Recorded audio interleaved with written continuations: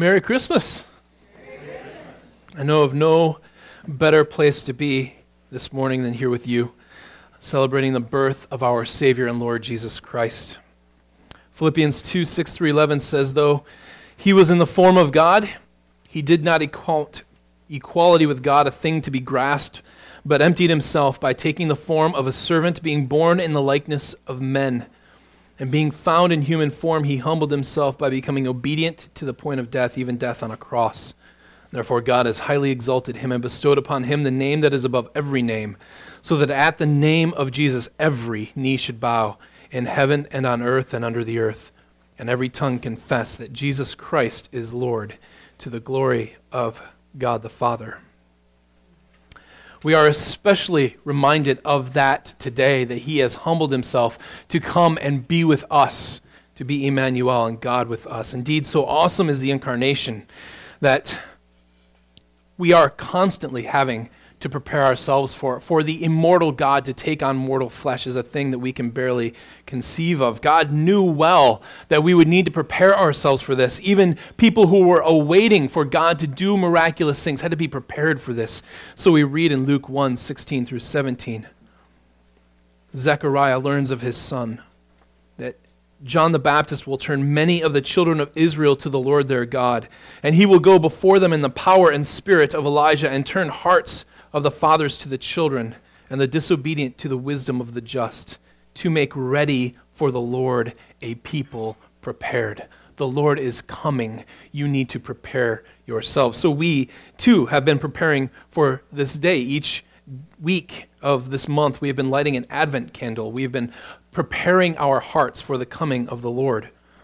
And while there has been, every week we've lit that candle, a brief explanation of what those candles mean, I think today would be a good day to see how all of these tie together, to review all the scriptures that we've read these past 4 weeks, to put them all sort of in a neat bow for you so that we can understand better what it is that we are preparing ourselves for and how God prepares us for it. Our first stop then is in the book of Isaiah chapter 9.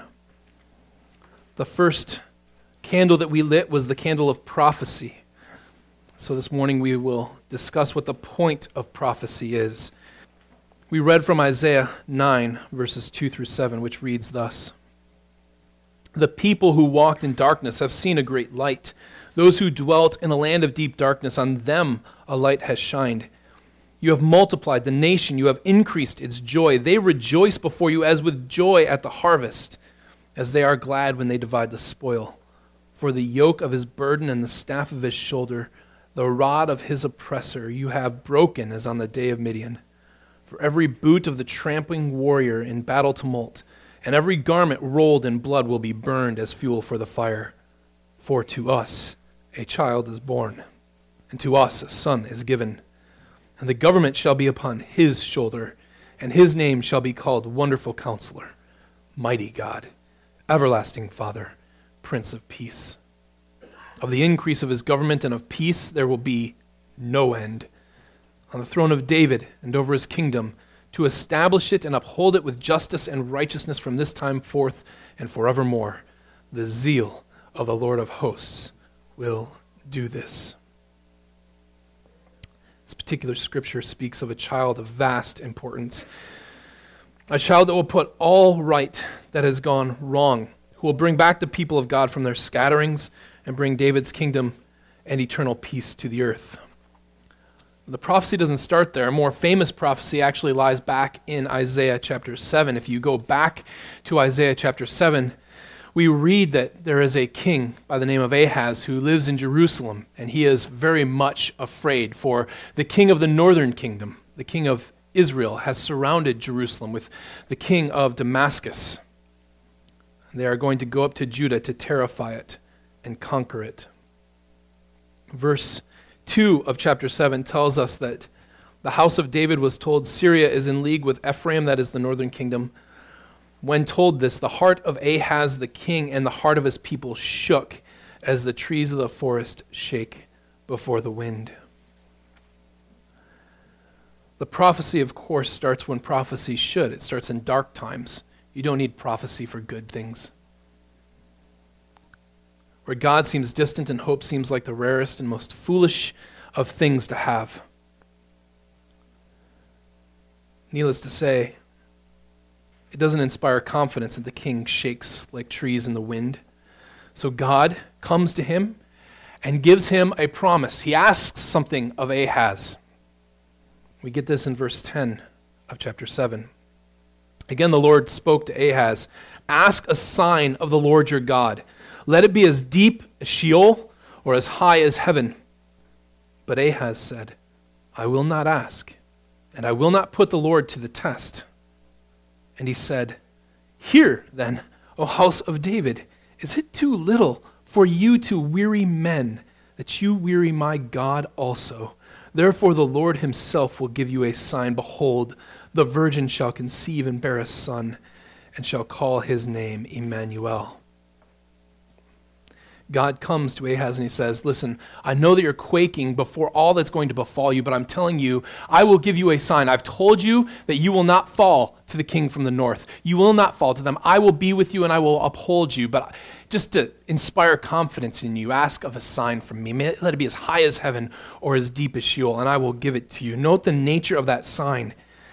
This is one of the most genie in the bottle portions of Scripture you could possibly imagine. God basically says to him, "Listen, it doesn't matter what you want. You want me to stop the sun in the middle of the sky? I will do that.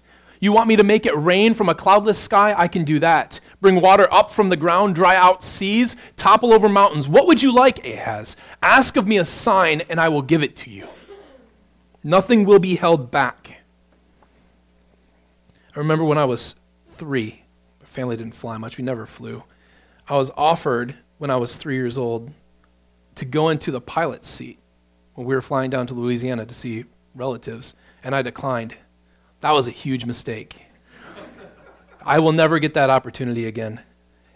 And it wasn't nearly as big of a mistake as Ahaz makes here. He could have asked for anything from God, absolutely anything. He refuses. Note even the piety with which he refuses God here. I won't put the Lord my God to the test. It's not putting your Lord God to the test when he offers to do miracles for you.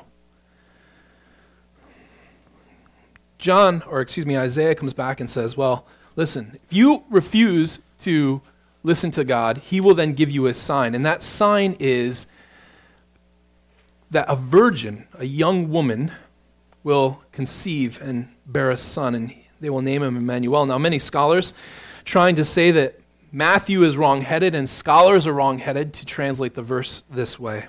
Assume that Isaiah was simply talking about his own wife's pregnancy, which we will read about in one chapter from now, in chapter 8. After all, Isaiah is not using the most normal word that they would use for the word virgin. It can imply virginity, but it certainly means a young woman here that Isaiah uses as well. But the actual prophecy that God gives has to match the gravity with which he allows Ahaz to choose from. So Ahaz says, I won't put the Lord my God to the test. He says, I allowed you to choose any miracle that you could possibly want.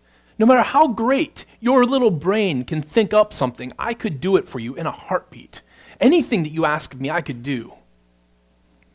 So to then say that the sign that God gives Ahaz is the fact that Isaiah is going to go to his wife, conceive a child, and have a child born, is the flattest, most insipid way that you could possibly read that prophecy. You can do anything. You can pick anything out you want to. You don't want that? Fine. I'll give you a real prophecy. Here's a real prophecy. A man and a woman will conceive and they're going to have a kid. Like, that's pretty normal, I'm thinking, right? That happens. So to make that sign something so natural, so ubiquitous, so normal seems such an affront to the context of the sign that it seems more impossible that Isaiah meant that than to have a virgin birth in the first place. So there's no way that the birth of Maher Shalal Hashbaz is in any way, shape, or form the fulfillment of that prophecy. Even in light of that, what we have at the end of chapter 8 is Isaiah told to wait. He is to wait for the deliverance of the Lord. He is to wait for God to bring about what he has promised.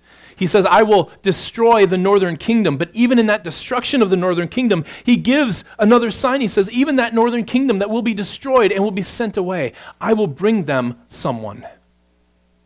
What we didn't read was 9:1.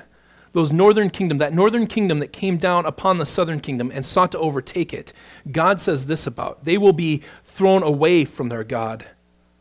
But, verse 9, or chapter 9, verse 1, there will be no gloom for her who was in anguish.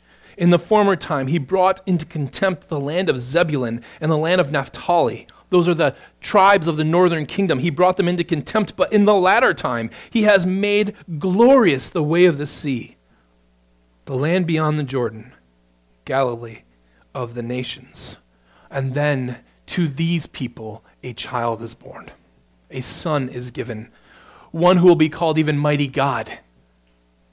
There's no doubt that Isaiah means for the child of chapter 7 to be connected to the child of chapter 9. After all, being called Mighty God fulfills in himself even the name Emmanuel, that God is with us.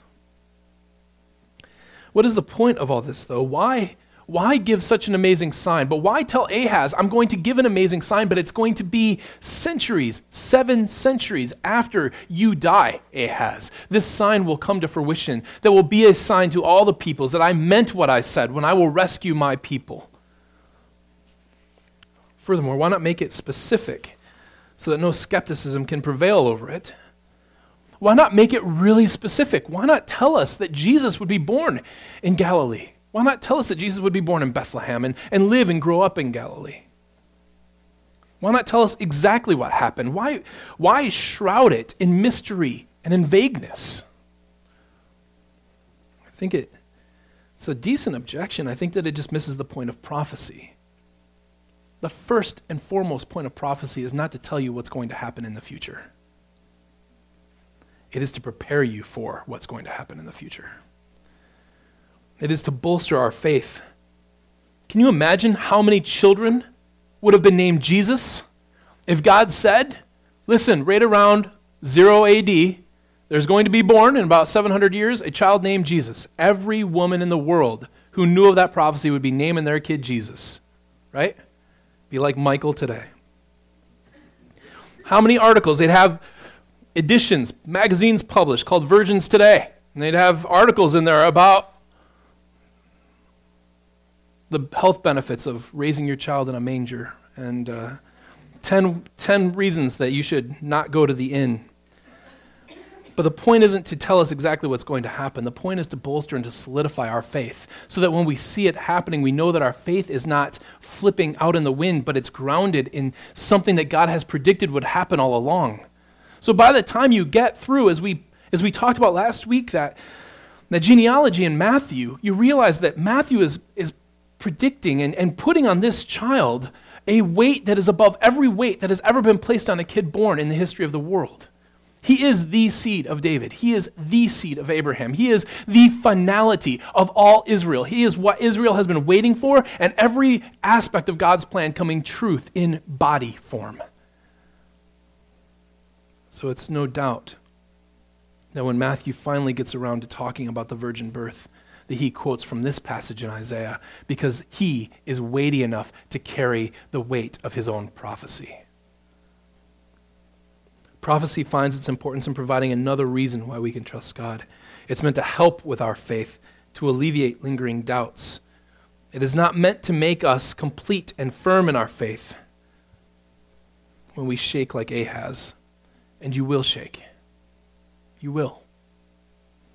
None of us is strong enough or stout enough to believe without aids of signs and wonders the thing the Bible claims for us. Not a one of us. We are fortunate that the Bible doesn't just call on us to believe, but it provides prophecy to help us believe. And what's more than that, it provides example of belief and of faith, even in the midst of lingering doubts. Matthew 1:18 through 25. We hear of the face of faith, the picture of faith. What does faith look like? Faith looks like Joseph. Matthew 18 through 25 reads this. Now the birth of Jesus Christ took place in this way. When his mother Mary had been born, betrothed to Joseph, they came together. Before they came together, she was found to be with child from the Holy Spirit. And her husband Joseph, being a just man and unwilling to put her to shame, resolved to divorce her quietly. But as he considered these things, behold, an angel of the Lord appeared to him in a dream, saying, Joseph, son of David, do not fear to take Mary as your wife, for that which is conceived in her is from the Holy Spirit. She will bear a son, and you shall call his name Jesus, for he will save his people from their sins. All this took place to fulfill what the Lord had spoken by the prophet. Behold, the virgin shall conceive and bear a son, and they shall call his name Emmanuel, which means God with us.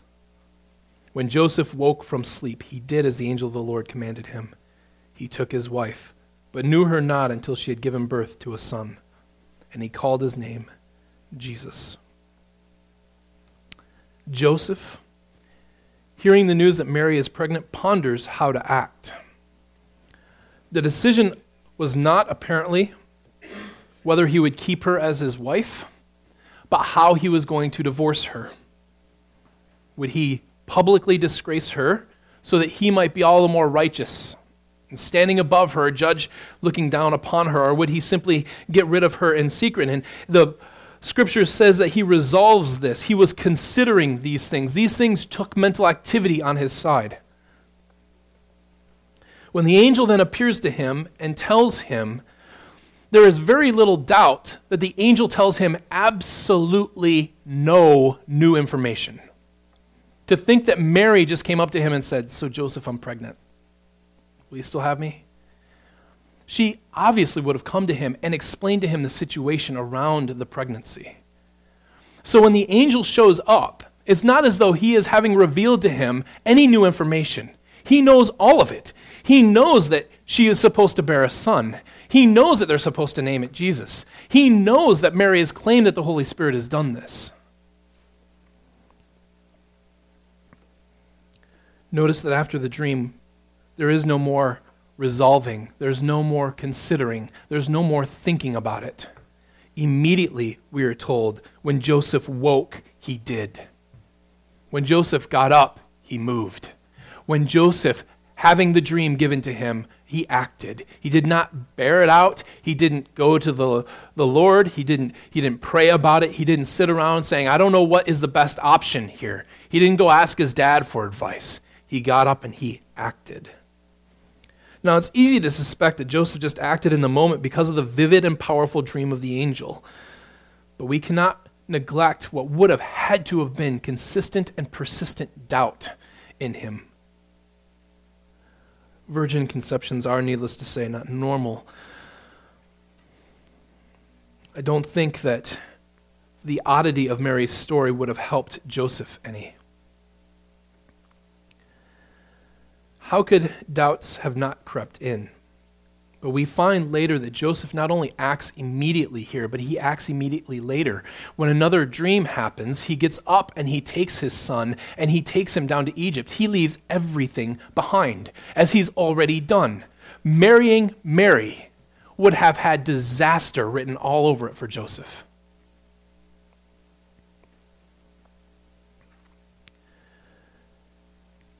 What sustains his faith? What keeps Joseph from finding that this was all just a big mistake and trying to salvage what he might have left out of the wreckage of his life? His reputation would have been in shambles. That woman either conceived out of wedlock with him and thus tars his name, or she fornicated with another man and he married her anyway. Either way, he is guilty by association. And a man of Joseph's stature would have had only one thing going for him, and that is his reputation. That's it. Do not think that that was far out of his mind when he was considering these things. He would have had great shame, and he would have borne it the rest of his life because of that child. It wasn't until after all that Jesus Christ said and came true that people probably even started to believe what Jesus said about his birth, what Mary said about the birth of Jesus. Simply put, what Matthew writes here, it is the word spoken to him by the angels that sustains his faith. You may doubt, you personally may doubt Scripture, tradition, your pastors, your family, the tradition of faith that you grew up in. The question becomes, though, why do you doubt those things? In all of the difficulties that Joseph is going to face, why should it be that he doubts Mary? Why should it be that he doubts the dream? Why? Why don't you doubt your doubts? Why can't virgins have sons? Why can't men be brought back from the dead? Cannot a God who has made and sustained the world do anything he wants? If he was the one who wrote the code for the world, can he not hack it how he chooses? See, faith is not the absence of doubt. It is not certainty. Not one of us is expected to walk around in our faith secure and confident. Rather, faith is the trusting of the Word of God over and above and through all those doubts. There's no doubt in my mind that Joseph had doubts. He didn't get to see almost any part of Jesus' life come true. Jesus was so normal for the first 30 years of his life that people didn't recognize anything special in him. So that when he got up and he started preaching, they said, "Who is this? Isn't this Mary's kid?" They didn't recognize him at all. Do you wonder? Joseph, who apparently died later, we hear nothing about him after these events in the New Testament. Before Jesus shows up on the scene, the birth narratives are all we get of Joseph. After that, Joseph is gone. We know nothing of him. He almost certainly died. And he almost certainly died not seeing anything in Jesus that would confirm the high and glorious calling to which he was called. And yet, the only record we have of Joseph is of righteousness and of faith.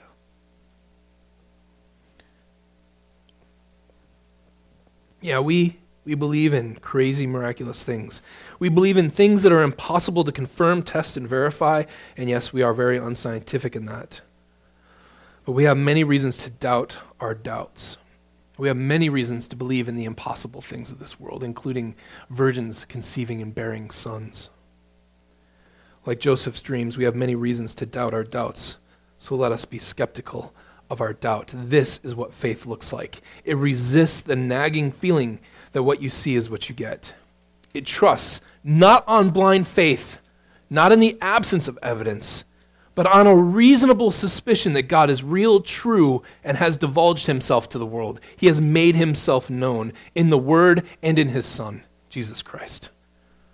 And that faith persists in time of trouble. That belief will continue when it's difficult, burdensome, precisely because not believing it is more so. Such faith, then, ought to instill in us great joy. But many of us, no doubt, have a hard time being joyful this time of year. Some of us feel freedom in Christmas to celebrate because we don't have those burdens, but many people carry around tremendous burdens this time of year. They know they have freedom, but it doesn't look, smell, or taste like it. They know the joy they are being told that they are supposed to have in the world feels empty and hollow, sometimes at best. Many of you struggle in the harsh realities of the world. And the world does not look like the Thomas Kincaid portrait that so many Christians paint Christmas time as. It is a harsh and ugly reality. All the more, then, do you feel pain and anguish when you are told that everything should be joyful in your life, and you are forced to sing songs that only speak of joy. Some of us are like Simeon. We get to rejoice over the consolation of Israel, what we've long hoped for. We see the consolation of Israel, and that's it. Some of us are like Zechariah, who mute because he doesn't believe the angel of God, but when he can, rejoices with his wife, who have waited their whole lives to have this son. That birth for them of John the Baptist carries no burden, but only happiness and joy.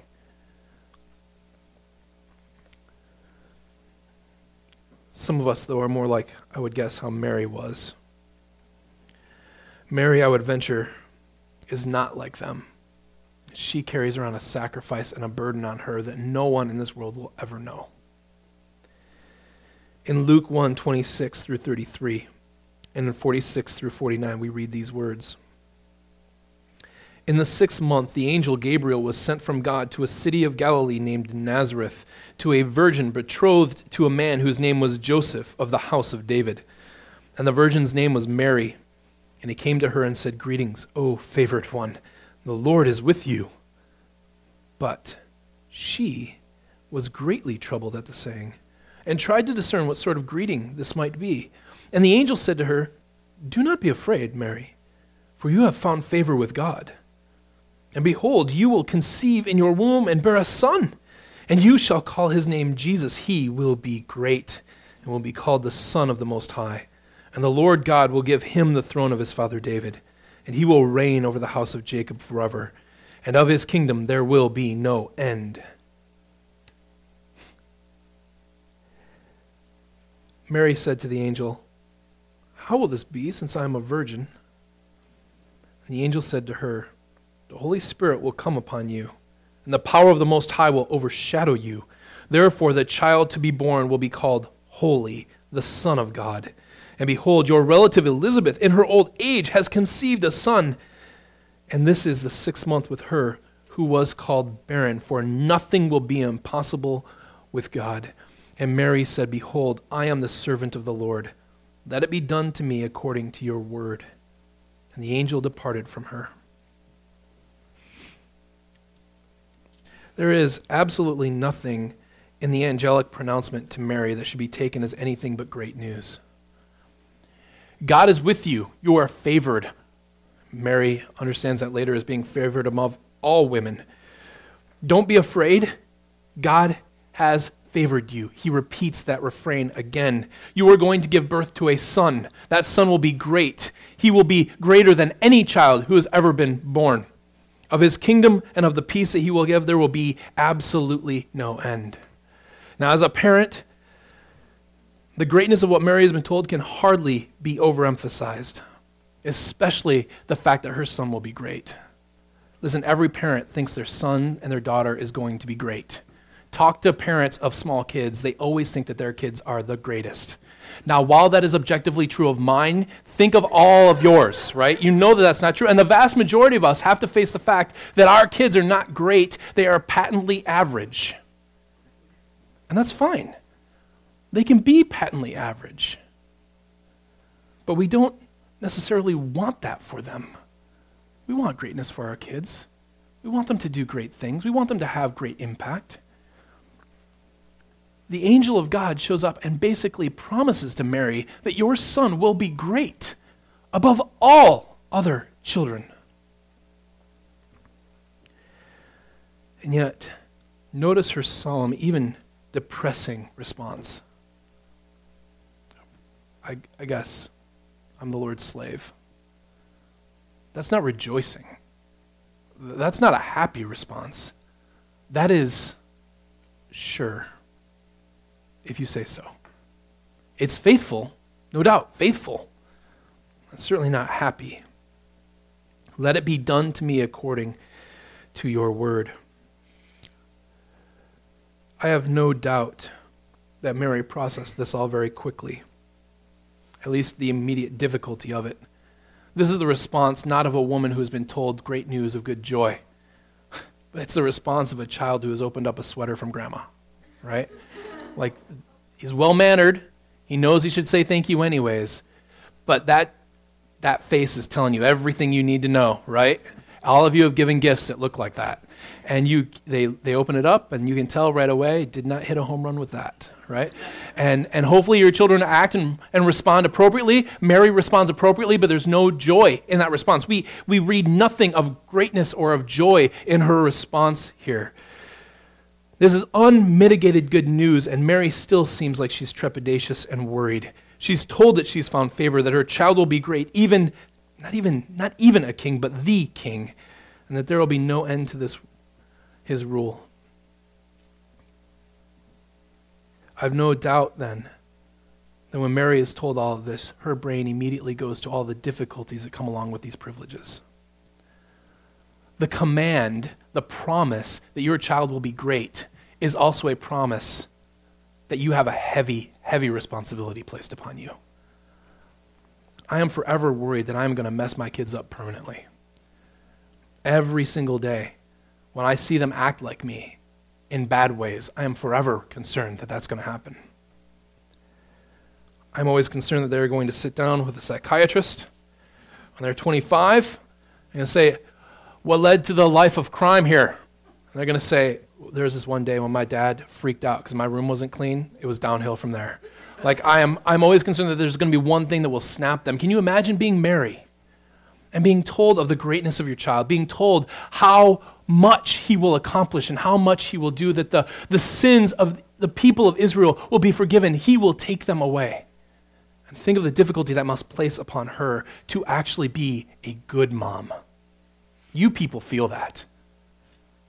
You have pressure to be good moms and good dads, and your kids are average. Except for mine.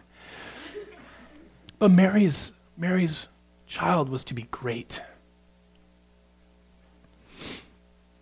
The nagging doubt, you'd have to imagine, would rob her, especially in that immediate part of blessing and joy.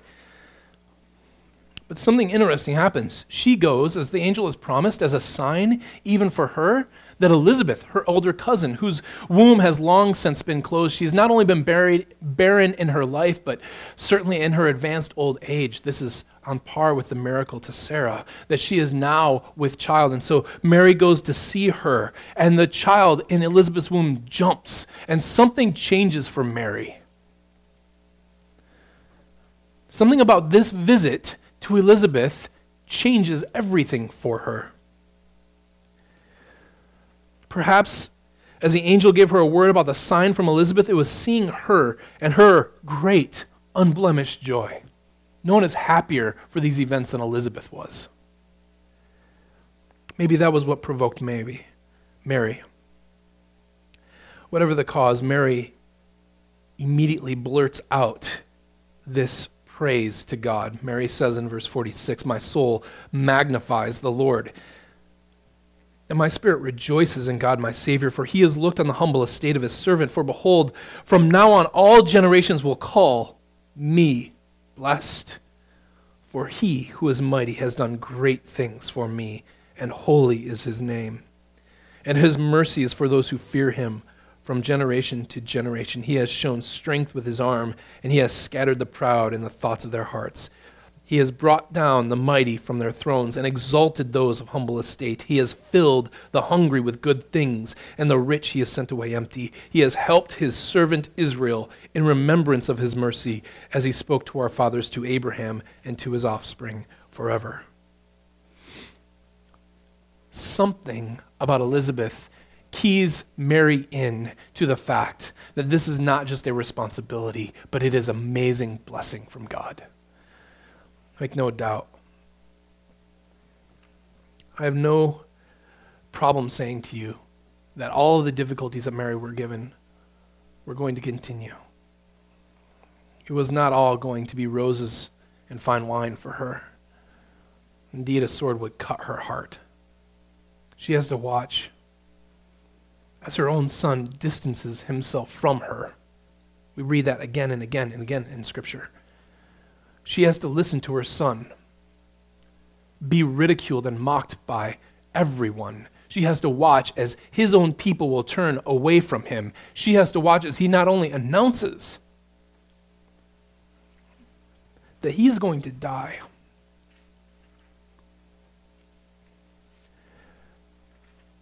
but actually as he goes through it.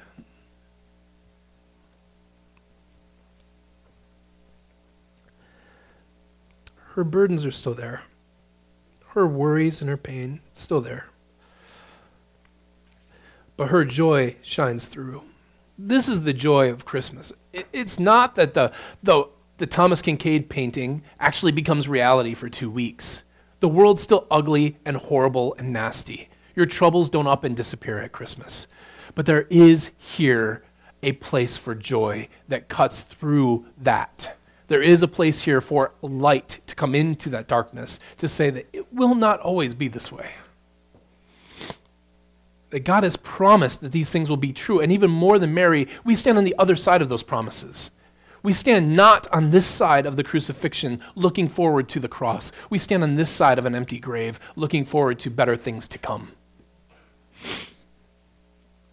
So while you do, as Mary, feel weight and sadness this year, every Christmas maybe, know that there is a joy that can cut through that, a joy that is everlasting, that God has promised to you as he has to Mary.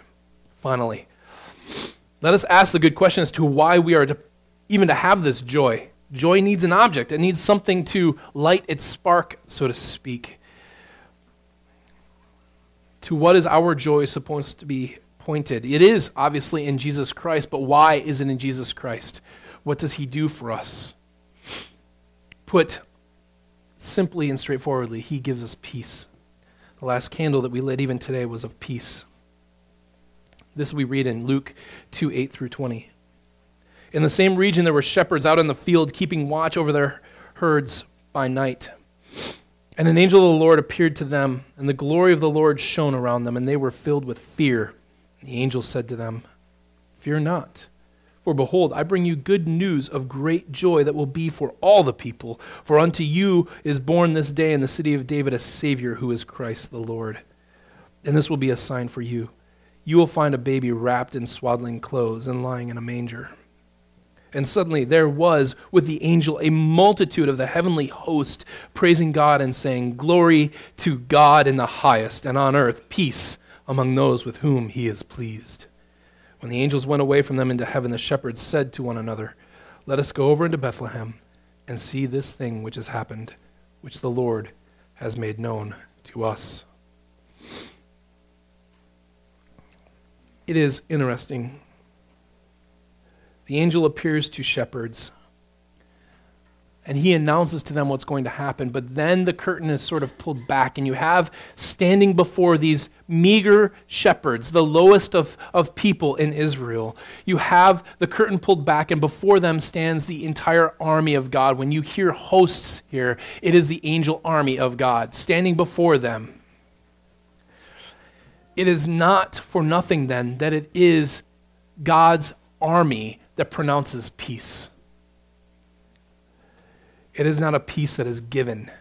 It is a peace that is won.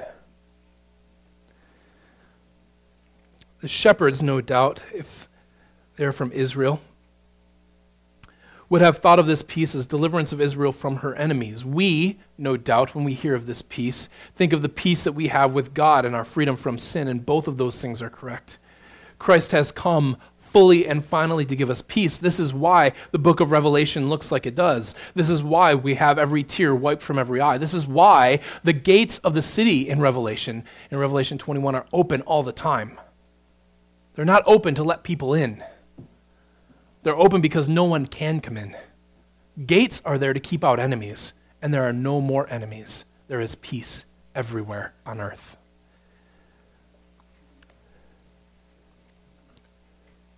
Christ will win peace for those whom God is pleased to give it to. He does this, at least as I can tell, in 4 different ways. First, he defeats our accuser. Satan's great power is in the law. He convicts us before the mighty and righteous God. He is the accuser of the brethren, and rightfully so. While it is true that his world is his, and the many in the world fight for him, let it be very well known that he will one day turn over all of those to the fire of hell and be rightful in doing so. The allegiance that many in this world give to him, who exist in the kingdom of darkness, will not be paid back to them from him. He will claim that they are unrighteous and they are deserving of hell, and he claims that over the brethren as well. But as Paul says in Romans 8:33 through 34, who will bring any charge against God's elect?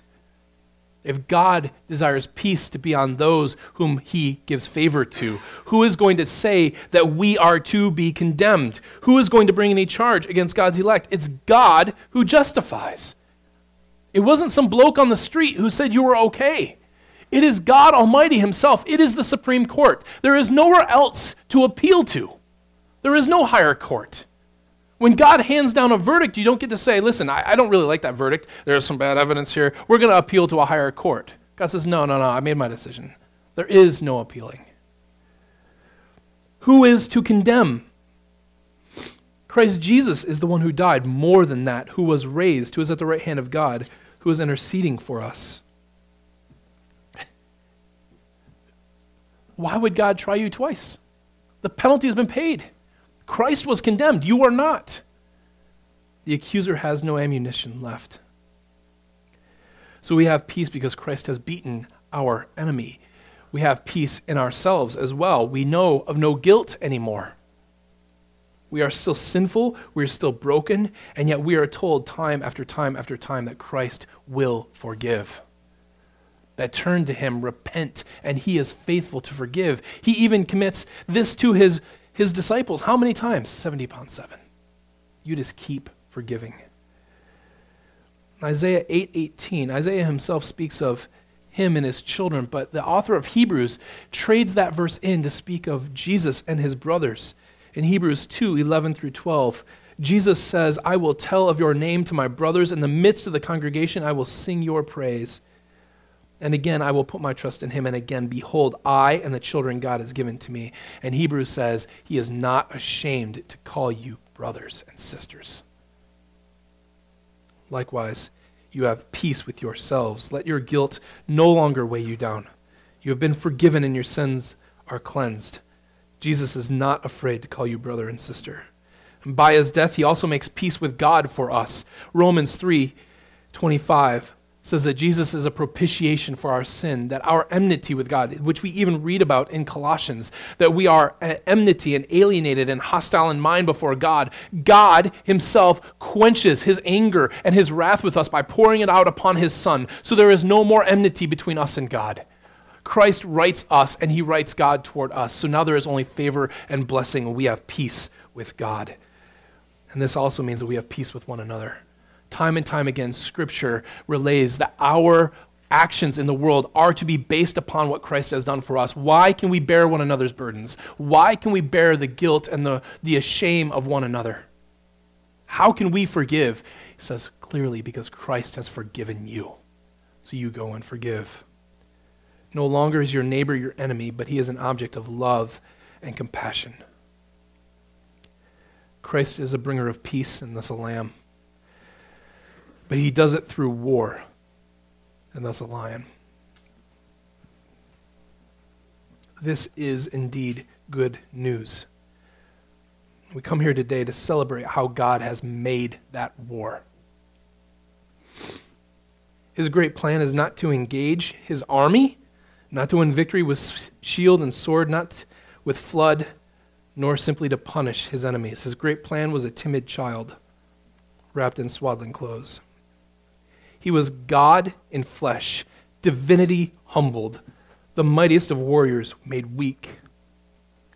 He is the most compassionate God who has come to be hated for your sake.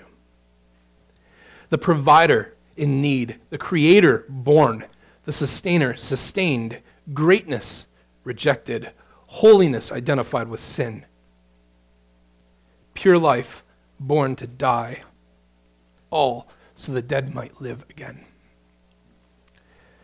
This is good news of great joy. This is something worthy of trust and prophesied long ago. This is why we celebrate Christmas. For to us a child is born, and to us a son is given. Merry Christmas. Let's pray. God, we are thankful for our Lord Jesus Christ. We are thankful this day that he has come to be with us, that indeed we have Emmanuel. May you be with us always, Father, as you have promised through your Son and the work of your Spirit. May you be praised over all things. In Jesus' name, amen.